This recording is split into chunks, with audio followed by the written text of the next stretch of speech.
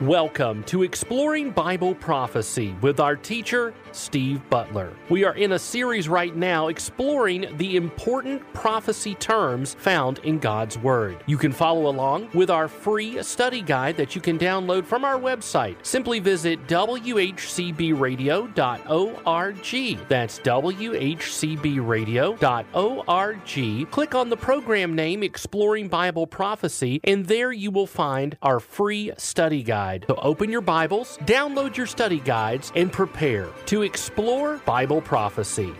Hello and welcome to Exploring Bible Prophecy. If you would, let's begin our teaching today by going into the New Testament, and let's go to the book of 1 Thessalonians.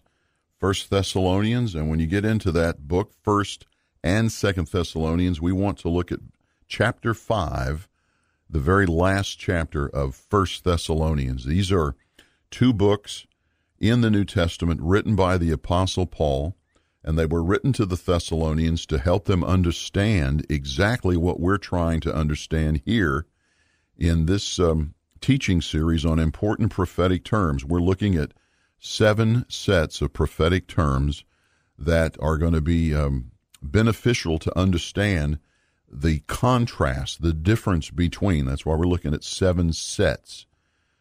We've looked at the Son of God contrasted with the Son of Man, and we're in the process of contrasting the day of Christ with the day of the Lord, and we're going to do 5 more after this before we get into our overview in our next teaching series on the 30 prophetic events that are yet to happen according to the Bible, starting with, I believe, the rapture of the church, because I believe that's very clearly what the Scriptures teach. In fact, we're in that discussion right now as part of this particular set of terms as we look at the contrast of the day of Christ and the day of the Lord.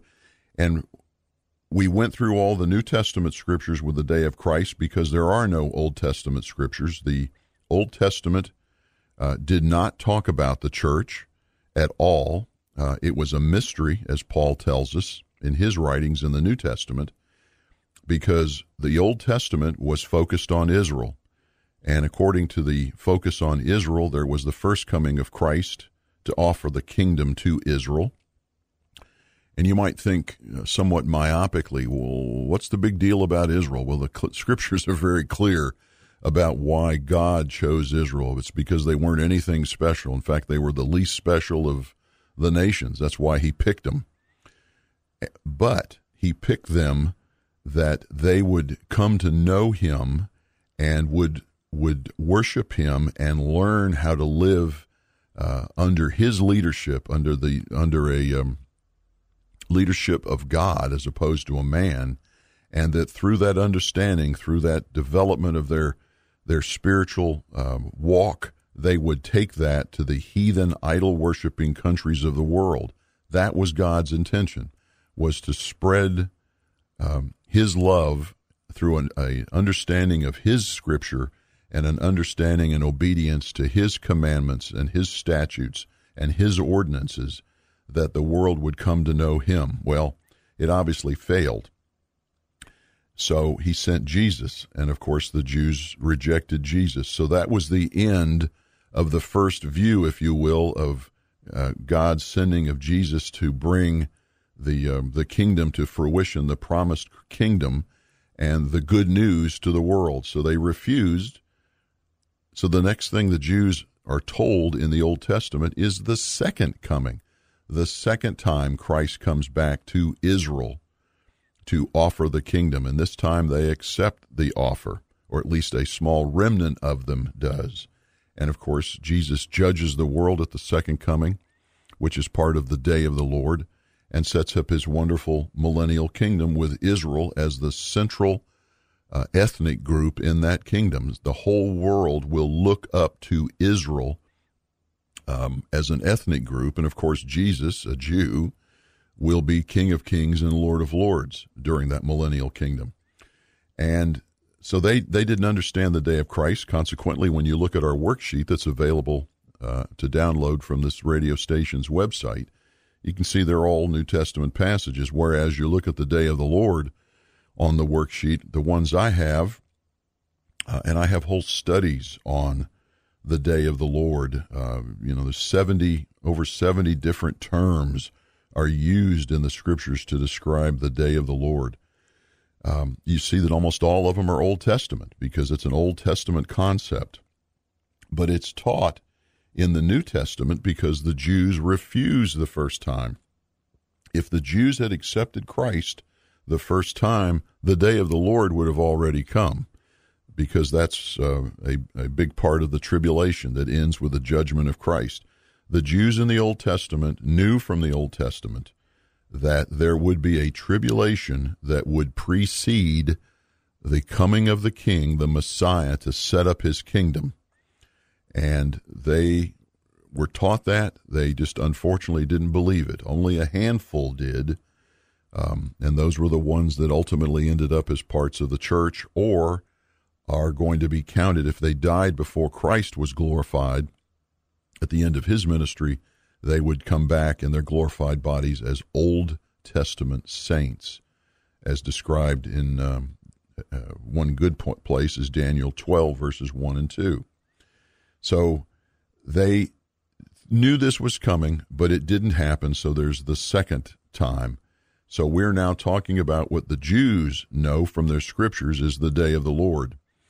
And Paul is teaching these Thessalonians about approximately 20 years after Christ had gone back to heaven. The church has been developed. It's now growing rapidly. And these people are under the thumb of the Roman Empire in Thessalonica, as well as most of the world, because the dominant empire, the government at that time, was the Roman Empire. And they believed that Caesar should be worshipped as God only, no one else. And, of course, these people come along, and they are troublemakers. They're part of this new thing called the Way, and they're following after this guy that died 20 years ago named Jesus. So they're doing everything they can as Romans to stamp this out, and they're harassing. They are persecuting these believers. And that the people in Thessalonica in Greece, this was a major Roman outpost that had government officials there. That's also with Philippi and other places in that immediate area. And they thought, because of some bad teaching, that they were in the tribulation. And according to what they had been taught by Paul, if they're in the tribulation, they have missed the rapture, because the rapture happens before the tribulation starts. So this is just one more evidence of a pre-tribulation rapture, which unfortunately very few churches today teach that. They teach that the church has to go through tribulation for whatever reasons they come up with. But there's so much of the Scripture, in fact, all the Scripture, that applies, that is applicable to these events, teaches a pre-trib rapture. I really can't see it any other way, particularly if you differentiate Israel from the church. And that's the main cause for churches teaching this false doctrine, if you will, is because they believe the church has replaced Israel in God's future events. So enough of that. Let's get back to the facts. Let's get back to the Scripture. And we're in 1 Thessalonians chapter 5. 1 Thessalonians chapter 5, and we were in verse 3. And we had looked at the term peace and safety, that these people, these unbelievers, talking about specifically about Israel during the tribulation period, would be saying peace and safety. And, of course, we went to Daniel chapter 9, verse 27 to understand why they would be saying peace and safety during the tribulation. And we learned that in the first 3.5 years of the 7-year tribulation, the Israelites will be the only people group, according to the Bible, the only people group in the world that will be protected from the horrible events of the first half of the tribulation. Remember, we've mentioned several times, because of studies in Revelation, that approximately half the world's population that is left on the earth after the rapture of the church will die in the first half. So it's a horrible time, and a number of events take place. But Israel is protected from this. So they're looking around the world and seeing all of this tumult and destruction and calamity, And they're saying, haughtily so, peace and safety for us. And why would they say that in a haughty way? Well, we went to Isaiah 28, and it was 14 to 18, verses 14 to 18, and it describes this treaty from God's perspective, and that's the key. And it's interesting, as we talk about Daniel, we know that Daniel would interpret Nebuchadnezzar's dreams from a human perspective, and then God would come back and describe them from his perspective. From man's perspective, as it was that wonderful statue starting out with a head of gold and shoulders of silver and working its way down, representing the different empires. God came back and described them as horrible beasts, which is the way God sees it, and therefore that's the proper way to see it. There's nothing majestic about these empires. They're terrible beasts that ultimately die. And, of course, that's understanding that there's nothing righteous about them, that the only empire that's good, the only empire that's worthwhile, the only empire that will last forever is going to be the empire that's set up by Christ, that millennial kingdom. So in Isaiah 28, they're haughtily saying, we've entered into a peace treaty with Sheol, with the devil, is what they're basically saying. That's how warped the thinking is of the Israelites during the tribulation period. They've been so caught up in the lies that the Antichrist, remember they're looking on the Antichrist as the Christ in the first half. They have been horribly deluded into this thinking, to the point at the end of the 3.5 years, as Daniel tells us, and as Christ paraphrases Daniel in the book of Matthew, chapter 24, that they invite the Antichrist into their temple that they have built. They've built it in unbelief, and it will be destroyed during the tribulation. But they have built this third temple, and they have invited the Antichrist, whom they believe is the Christ, into the temple. And when he comes into the temple at the midpoint, he declares himself God, revokes the treaty of peace with Israel, and basically goes to war against Israel. And that begins the second 3.5 years of the tribulation. That begins what's called the Great Tribulation. Because as far as God's concerned, looking at his wife, looking at the nation of Israel, this is the tribulation that's focused on Israel. By golly, they have worshipped the Antichrist instead of my son. They have followed the leading and the teachings of the false prophet. When I had promised them Elijah would come before the great and terrible day of the Lord, they're following a guy that's mimicking Elijah. Remember, you find out that the Antichrist is mimicking Christ, and the false prophet is mimicking Elijah. Remember, Elijah called the fire down from heaven on Mount Carmel in front of the priests of Baal? Well, it turns out the false prophet does the same thing. So they're believing this lie, and it's just, if you will, it's infuriated God. So God has decided at the midpoint he's going to winnow out the righteous remnant of Jews, and that's the purpose of the second half of the tribulation. And ultimately that's what happens. A third of the Jews, according to Zechariah, the second to the last book of the Old Testament, according to Zechariah, a third of the Jews living at the end of the tribulation will come to faith in Christ, and they are the ones that are going to populate Israel. Every one of those remnant Jews will be righteous.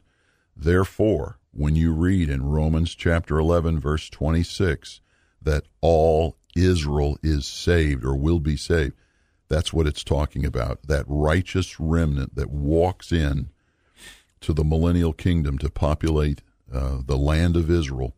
They will all be righteous at that point in time. So it's a wonderful thing to understand about how God's plans are going to work out for his wife, if you will. She has been adulterous. She has been a harlot from a spiritual perspective for all of these millennia.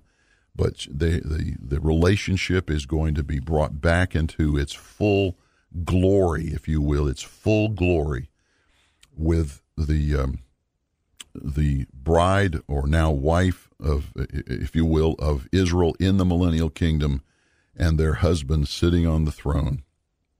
So it's a glorious time to look forward to if you understand it from the perspective that God's focus is on Israel.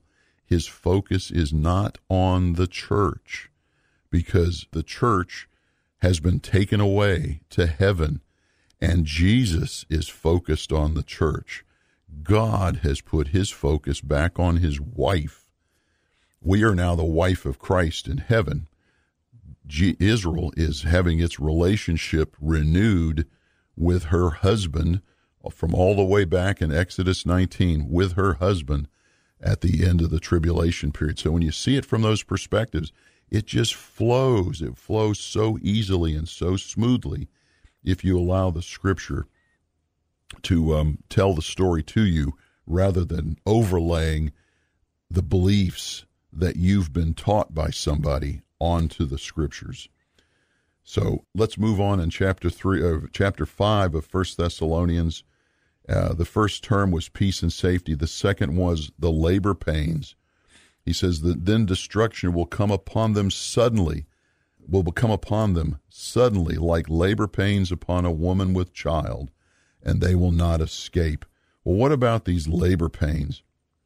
Labor pains come on a woman fairly quickly, and they're telling you that birth is getting ready to take place. And that's used in several different places in the Scripture. But I want to go to one in the New Testament here, in the book of Matthew, chapter 24, where Jesus has been asked by a handful of the apostles, what's it going to be like for the tribulation and for your coming, which is what the Old Testament teaches. Remember, there's nothing in the Old Testament about the church age. All they've been taught in the Old Testament Scriptures is there's going to be, because he was rejected the first time, Isaiah 53 goes into bloody detail about his crucifixion and so forth. He's going to be sent, he's coming back a second time from the Father, from heaven. But before that, there's going to be a tribulation prophesied all through the Old Testament.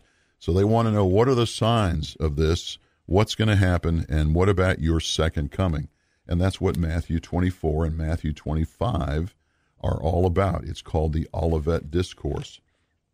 So in Matthew 24, at the beginning, they ask him in chapter 24, verse 3, tell us, when will these things happen, and what will be the sign of your coming and of the end of the age? And he goes through and he talks about wars and rumors of wars and things and so forth like that. But then go down to verse 8.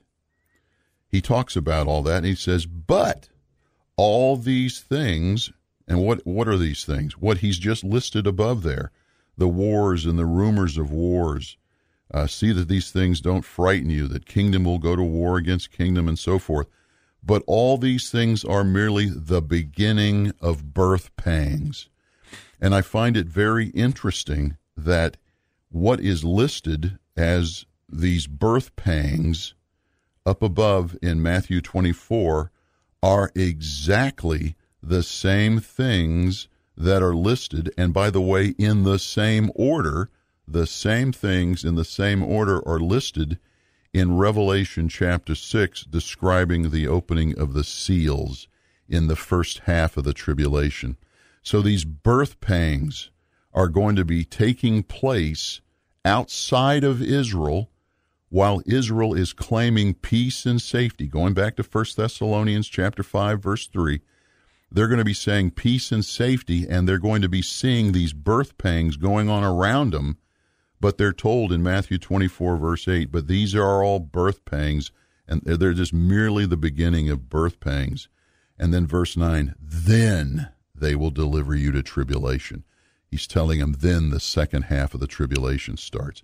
So this is exciting stuff, and I can't wait till our next program to continue on with this as we finish up looking at the day of the Lord and how Paul and Matthew, for that matter, but particularly Paul, is differentiating for the Thessalonians between the day of Christ, the rapture, and the day of the Lord, which is that second half of tribulation leading up to the judgment of Christ, the second coming of Christ. But as we always do in our programs, let's transition over to our Q&A. And we were in the book of Acts. So if you would, we're in Matthew right now, whether you're in Matthew 24 or Matthew 24, you want to move to the right, right past John to Acts. If you're in Thessalonians, you want to move back to the left. But we were in Acts chapter 15 as we're trying to answer a question of, does the fact that Israel is the wife of God have any impact on end-time prophecy? And it has everything to do with end-time prophecy, because end-time prophecy is almost all about the wife of God. Israel is the wife of God. And we went through over our last several programs during the Q&A to show how Israel was wedded to God back in Exodus 19. 3-6 was God making the offer, if you will, and Exodus 19, verse 8, was Israel accepting the offer to be wedded. In fact, the ceremony as it's described in Exodus, the wedding ceremony as it's described in Exodus 19, is basically how a traditional Jewish wedding is conducted today. The chuppah, or huppah, depending on how you hear it pronounced, is actually a symbol of coming up to the foot of Mount Sinai, and so many other things. In fact, I have a whole teaching series on the ancient Jewish wedding and how it relates to the rapture of the church and the second coming of Christ, because we're involved in all of that, and it's all symbolized in a Jewish wedding. So we went through and showed that, yes, indeed, Israel is the wife of God. God's focus is Israel, but his focus has not always been Israel. There's a period of time called the church age that started at Pentecost, just a couple of months after, actually 50 days after Jesus was resurrected from the grave. But it will end. It has a very specific and finite beginning on a specific day, and it has a very specific and finite ending on a particular day, and that's the rapture. So between Pentecost and the rapture is the church age. And once the church is raptured out, the church age is over. The church is intact. In fact, it's in heaven in its glorified body, waiting to come back with Christ at his second coming to rule and reign with him here on the earth for that 1,000-year kingdom. But everything before Pentecost and everything after the rapture in the Bible is about Israel. It's about Israel. So we need to address the church first, so we make sure, because obviously you and I are interested in the church because we are the church. Spiritually, we are the building blocks of the church, with Christ as our head and our bridegroom and future husband. And we were making that point in Acts chapter 15. So if we could go to Acts chapter 15, Matthew, Mark, Luke, John, Acts. If you've gone to Romans, you've gone too far. We went to Acts chapter 15, and in context, this is Paul coming back to the church at Jerusalem, the headquarters at that time, where the council met with the apostles, with James, the half-brother of Christ, as the president of the council. And this is about 48, 49 A.D., and Paul has come back and he's sharing with the Jewish leaders who so far have had the experience, with the exception of Peter, that the gospel needs to go to the Jews. Remember, Jesus told the apostles while he was here on the earth, take the gospel of the kingdom to the lost tribes of Israel. Don't take them to the Gentiles. Don't take it to the Samaritans, just to Israel. And they, in effect, these not quite 20 years later, are still kind of laboring under that understanding. Now, while Paul has gone out and has been sharing the gospel with the Gentiles, and they have been coming to faith in Jesus Christ in droves all over Turkey and Greece, and he hasn't even finished his missionary journeys yet he's has experienced and is now expressing the great joy that he's had in seeing these Gentiles come to faith in Christ. So he's now come back and related to them And of course, Peter's relating about his experience with Cornelius. Old hard-headed Peter, he was convinced that only the Jews were going to be able to accept Christ, that the Gentiles were dogs. Well, with the 3-sheet experience at Jaffa, he was then taken up to Caesarea by the sea, and he met Cornelius, and he saw a Gentile accept Christ, and he saw the working of the Holy Spirit and was convinced. So this is all coming together. It's all coming together here in Acts chapter 15 at this council of the church at Jerusalem. And it says, this is James, the president of the council, saying in verse 14 of Acts chapter 15. So Acts 15, verse 14, Simeon, or Peter, has related how God first, so again, as we pointed out in our last program, this is a sequence of events, and it's important that you see and understand this sequence of events. Simeon, or Peter, has related how God first concerned himself about taking from among the Gentiles, not the Jews, the Gentiles, a people for his name. With these words of the prophets, with this, the words of the prophets agree, as it is written. So he shifts all the way to the prophecies of Amos, which is going back now over 700 years from this point in time in Acts 15. The words of the prophets agree, as it is written, after these things, what things? After God has taken from among the Gentiles a people for his name, I will return. So the rapture takes place. Then he says, I will return, and I will rebuild the tabernacle of David. That's a reference to the millennial kingdom, the setting up of the temple in Jerusalem, the fourth great millennial eternal temple, with Israel as the dominant people group, and as Ezekiel says, with the resurrected David as king of Israel again, with the resurrected apostles, as we read in Matthew 19. They're resurrected to sit on the 12 thrones, judging the 12 tribes of Israel during the millennial kingdom. He says, therefore, I'll rebuild the tabernacle of David. That's what all that means. And I will rebuild its ruins, and I will restore it. And then he says in 17, so that the rest of mankind. What has happened during the tribulation? The vast majority of the earth has been destroyed, and he's going to bring the remaining people back to him. We'll continue in our next program. Remember, if we don't talk again, I'll be seeing you in the air. Thank you for joining us on this edition of Exploring Bible Prophecy. Our special offer this month is Consider the Ant, Volume 1, The Basics. Consider the Ant is a biblically based look at emergency preparedness. You'll be taken through the steps necessary to prepare yourself for the unexpected. This special DVD can be yours for only $20. To get your copy of Volume 1, The Basics from Consider the Ant, simply call us at 878-6279. That's 423-878-6279. Exploring Bible Prophecy is a production of WHCB. Learn more at WHCBradio.org.